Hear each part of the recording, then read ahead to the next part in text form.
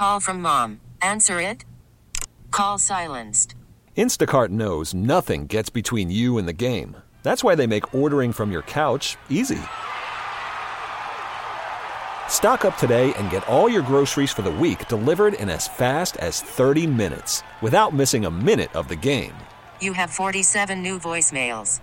Download the app to get free delivery on your first 3 orders while supplies last. Minimum $10 per order. Additional terms apply. Hiring for your small business? If you're not looking for professionals on LinkedIn, you're looking in the wrong place. That's like looking for your car keys in a fish tank. LinkedIn helps you hire professionals you can't find anywhere else, even those who aren't actively searching for a new job but might be open to the perfect role. In a given month, over 70% of LinkedIn users don't even visit other leading job sites. So start looking in the right place. With LinkedIn, you can hire professionals like a professional. Post your free job on linkedin.com/recommend today. Derek Chauvin got 21 years to be served concurrently for a federal trial today. I don't think most people were even aware that he was going to get another verdict today. And I think a lot of us get confused as to, well, I thought he was already in prison for a long time. Joining us, Mike Padden from the Padden Law Firm on the John Schuster Caldwell Banker Hotline. And, this one didn't have the fanfare as it did when he was convicted, of course, the first time that put him away locally. And Mike, first of all, thank you for joining us. Hey, thanks for having me, Mike. Nice to talk to you. Last time I was visiting with you was via text, and you said, did you see the walk-off? You were at the game last week when Buxton hit the walk-off home run. Oh, that was so fun. Was that fun? Oh, man. Mike, I've been at a lot of really cool pro baseball games, but that was about as cool as it gets. Oh, yeah. Here he comes, Mighty Casey at bat, and with one swat, he changes everything, right? But not just that, Mike. It was Ariza's bat before that where he fought off a really good relief pitcher. And it was just an amazing at bat, and the kid got a hit. I love Ariz. Yeah, oh boy, he's fun to watch. And if you really appreciate baseball, you appreciate Luis Ariz. Okay, so explain the Chauvin thing to me. Obviously, you can add a little bit to it. He didn't get life in prison, which I guess would have been the ultimate. But explain why you try a guy twice, federal, state, civil rights, violated civil rights, etc., as opposed to just having one trial and putting a guy away for however long it is.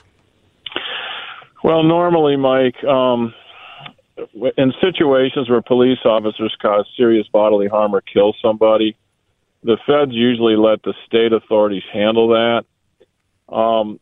Federal law permits a charge for violation of civil rights, and generally that's available in case things don't go well with the state prosecution. The feds will step in and make sure there's some form of justice. That's kind of the reality of it. Mm-hmm. Here, this case had become so notorious, Mike, that the federal government felt they needed to be involved too, because the result in state court was a very good one. The Attorney General Ellison's team had really gotten a good result, which I think, all things considered, was the appropriate, fair result, although a significant result for the unintentional taking of life. But I think this case it's just become so notorious, Mike, that the federal government felt they needed to be involved, and frankly, I understand that. Did they make that decision after the state had put him away, or did they make it before? No, I think they made it after, Mike. Yeah, I think they made it after, and the essence of it, Mike, is people might be thinking, okay, well, this is running concurrent, which means, at the same time, he got hit with 22 and a half years by Judge Cahill for his conviction under state law, and then 21 years. So people might be thinking, does it really matter? Well, yeah, it does, because he's going to end up with more time, because under federal law, Mike, he has to serve 85% of that sentence, and under state law, he only has to serve 2/3. So he's looking at 15 under state law, but with this additional sentence, he's looking at, 17 years plus for the 21 years, you see. So yeah, I see. So he added 2 years, basically, for sure, at minimum, to his sentence. Correct. Yeah, that's really what it comes down to, right? So what do you tell him going into something like this? He made a statement saying he hopes the best for George Floyd's children or whatever. I mean, how vocal do you allow him to be in this case, or is there a standard rule of thumb, or is it based on the personality of your client? Well, Mike, it's understandable he didn't say anything after he didn't say much in any event when he was sentenced by Judge Cahill, but that was a little bit different because he was still facing a charge. Here, I got to tell you, it's a little surprising he didn't say something more substantive because, the chapter's finally closed on the Derek Chauvin case, okay? So it's just bizarre. I mean, I think he said something like, if I read this right, something about Floyd's kids, he hopes that they have excellent guidance and become good adults. It's just weird. Yeah, it was a weird statement. I didn't quite get it. I didn't know the context of it. I didn't know if he was asked something. I didn't pick up on it, but there was no apology that I read. It was just, I hope you guys are okay. I don't know. It's just, this guy's a weird cat, Mike. I mean, I don't know what else to say. I mean, he really should have at least apologized, and then, even Judge Magnuson, he pointed out, which, of course, everybody has been saying all along, and I'm quoting Judge Magnuson, to put your knee on a person's neck until they expire is simply wrong. Your conduct was wrong, and it is offensive. Yeah, I mean, that's what everybody – I'm glad he said that because that's what everybody's been thinking since day one. The thing about this, Mike, even though it was not the intentional taking of life, to kill somebody in this way, it's almost like it's a slow torture, you see. Yeah. And I think that's the thing that reverberated with the American public. Yep. Not just people who are anti-cop, but even people who are pro-cop, and even good cops. Yes. Frankly, were very upset about it. It's as if I'm saying I have the power to do whatever I want to you, and there's nothing you can do about it. And that was the perception of a lot of people on both sides of the aisle or wherever they sit on this. Now there are two pending cases. One where, a young man, now an adult, says that he did this, applied the same thing to him during an altercation as well. Do those cases get? Do they have more juice because of what happened today? Does it matter more? I know Bob Bennett's representing one of them. What happens in those cases? I assume that they want a monetary settlement from the police department, right? Yes. Yes. I think you might be referring to the 14-year-old that allegedly. Yeah. Yes, definitely. But the real question I think everybody has is if he had done this to a 14-year-old in 2017, why was he still on the force? You see, that's the problem with this agency. They don't police their own, and that's of course evident here. I mean, he apparently had his hands around the kid's neck and then wailed on him with a flashlight. I mean, if you do that to a 14-year-old, assuming you're not defending your life or something, and obviously he was charged with violation of the kid's civil rights, so they don't just do that willy-nilly. He should not have been on the force, Mike. You see, that's the thing that's frustrating to people is it's just clear that this agency has a history of not policing their own, and that's evident. I mean, I pointed this out in my book too, so. But is it also a case where the 14-year-old didn't bring it up until he saw him later, so therefore his superiors, meaning Chauvin's superiors, maybe never were aware of it?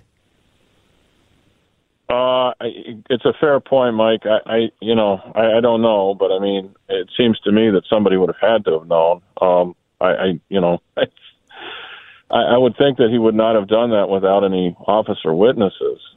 But it's a fair point, I guess. I mean, I don't know. There must have been an internal affairs investigation. How did they know about it? I don't think it just came up recently, so I don't know, Mike. It's just frustrating. I mean, I along with a lot of other people. I mean, look, I have a case where I represent a family of a young man who was killed by a police officer who, years before had strangled a black man to death, and he was still on the force, So, and basically, anytime there's something that's that severe, there's going to be an internal investigation, right? I mean, that would trigger it if there's any death or anything that you would consider to be torturous or anything that you would consider to be a physical altercation. There's going to be an internal affairs investigation, right?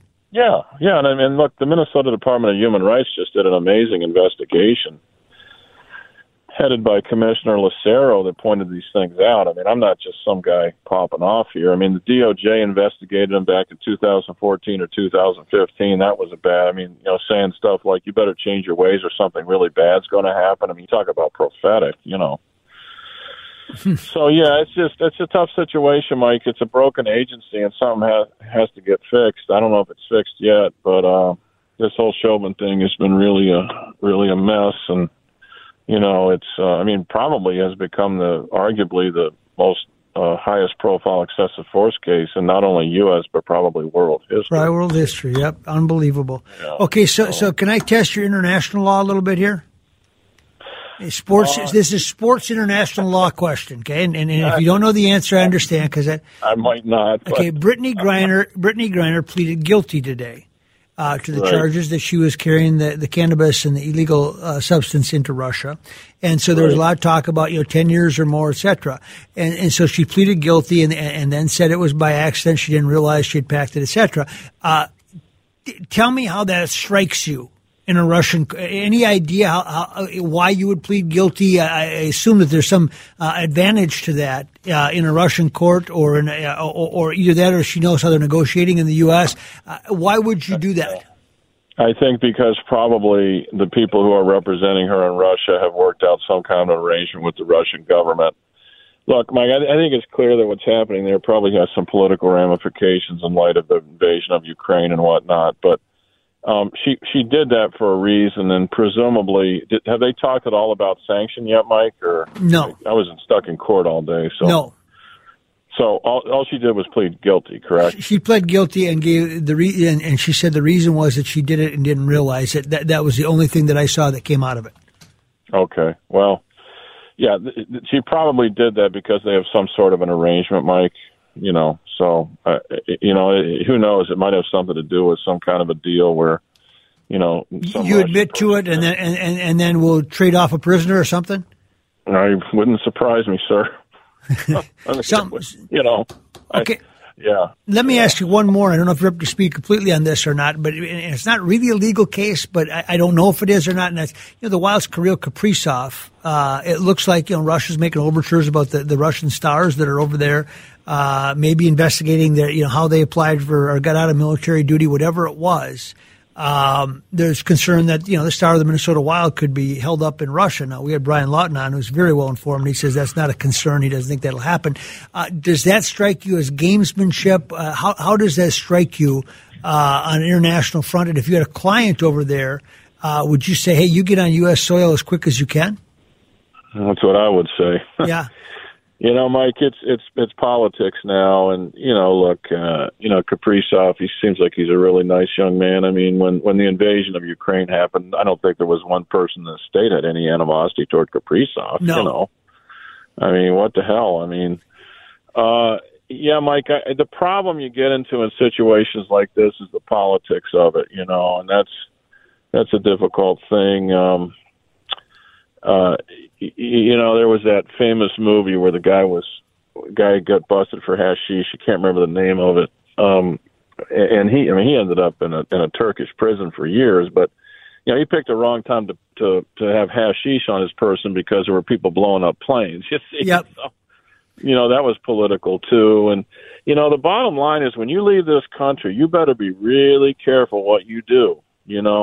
I mean, here, possession of weed, a small amount of weed, is a petty misdemeanor. It's not even a crime, but in other countries, that might be a problem for you. So, the bottom line is you really got to be careful to not get in trouble when you leave the good old USA, Mike Padner, I guess. Mike, one more, and I know that as a former athlete yourself, a Division I athlete at that, basketball player, you're seeing this NIL term and NIL money coming out now. And this is more a question to you as much as a former college athlete as it is an attorney. The rule says that you cannot guarantee a kid NIL money. They have to be on campus first, then they have to strike a deal with whoever would, endorsement they could get or whatever it is, or whoever they could be a spokesperson on. All those things, but we all know that if you want a kid, you better have some figures out there, some money that you think they can make. How does this whole ruling strike you? And what is your biggest concern or worry as we get into the money side of sports for college athletes?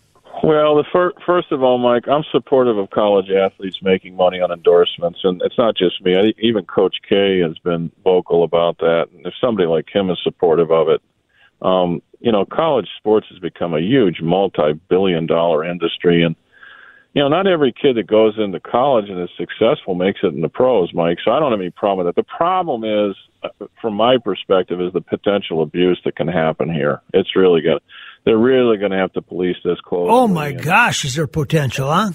Yeah, not to mention when you're dealing with new rules like this, Mike, it's just the nature of rules and laws. There's going to be ambiguity because the English language is ambiguous. You see, you can have the simplest law. That's why for Americans we can't just read the law. We have to. This is one of the reasons why lawyers are unnecessary evil, is because the statutes themselves don't. You have to have case law that interprets statutes. You see, and. My worry is the potential for abuse, but as a general proposition, the idea of athletes making money, college athletes, is not a problem for me at all. What's going to be interesting is to see how they do it, and it's going to be interesting to see what markets step up and what are the ideal markets for kids. I think the sweet spot's going to be the college towns, the places where it matters a lot, because as you and I both know, and you're a product of that, you get the right, there's some really, really successful businesses and business people in those towns that can afford to make contributions, whereas here they're more philanthropic, and yes, you have Fortune 100 companies, but they say, I'll give money, but maybe not to an athlete. Yeah, I totally agree. I mean, Mike, look at SC and UCLA are coming into the Big Ten. Now, the reason for that is because of one thing: money. Oh yeah.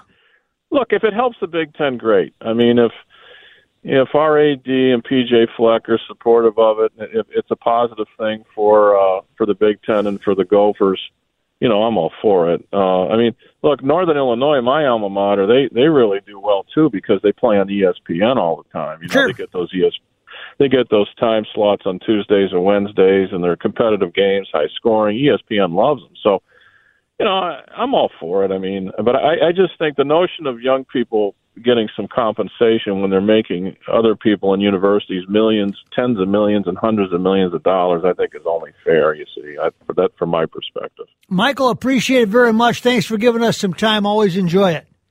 Always enjoy it, Mike. Thanks, sir. You bet. Mike Patton from Patton Law Firm on a number of different topics, but Derek Chauvin sentenced today federally. This episode is brought to you by Progressive Insurance. Whether you love true crime or comedy, celebrity interviews or news, you call the shots on what's in your podcast queue. And guess what? Now you can call them on your auto insurance too with the Name Your Price tool from Progressive. It works just the way it sounds. You tell Progressive how much you want to pay for car insurance, and they'll show you coverage options that fit your budget.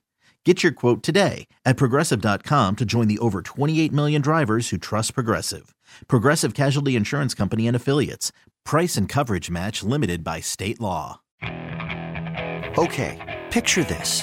It's Friday afternoon when a thought hits you.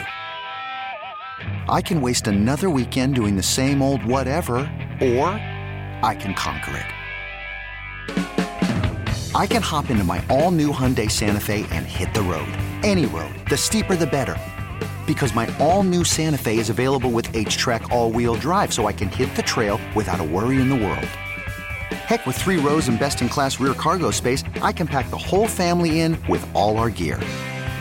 We've got available dual wireless charging for our phones, so we'll never lose touch with civilization, and we won't lose touch with the primordial power of Mother Earth. So which is it? Waste the weekend or do something a little more epic? And conquer it in the all-new Hyundai Santa Fe. Visit HyundaiUSA.com or call 562-314-4603 for more details. Hyundai, there's joy in every journey. We really need new phones. T-Mobile will cover the cost of 4 amazing new iPhone 15s, and each line is only $25 a month. New iPhone 15s? It's better over here. Only at T-Mobile, get 4 iPhone 15s on us and 4 lines for $25 per line per month with eligible trade-in when you switch. Minimum of 4 lines for $25 per line per month with autopay discount using debit or bank account. $5 more per line without autopay, plus taxes and fees. Phone fee at 24 monthly bill credits for well-qualified customers. Contact us before canceling account to continue bill credits or credit stop and balance on required finance agreement due. $35 per line connection charge applies. See T-Mobile.com.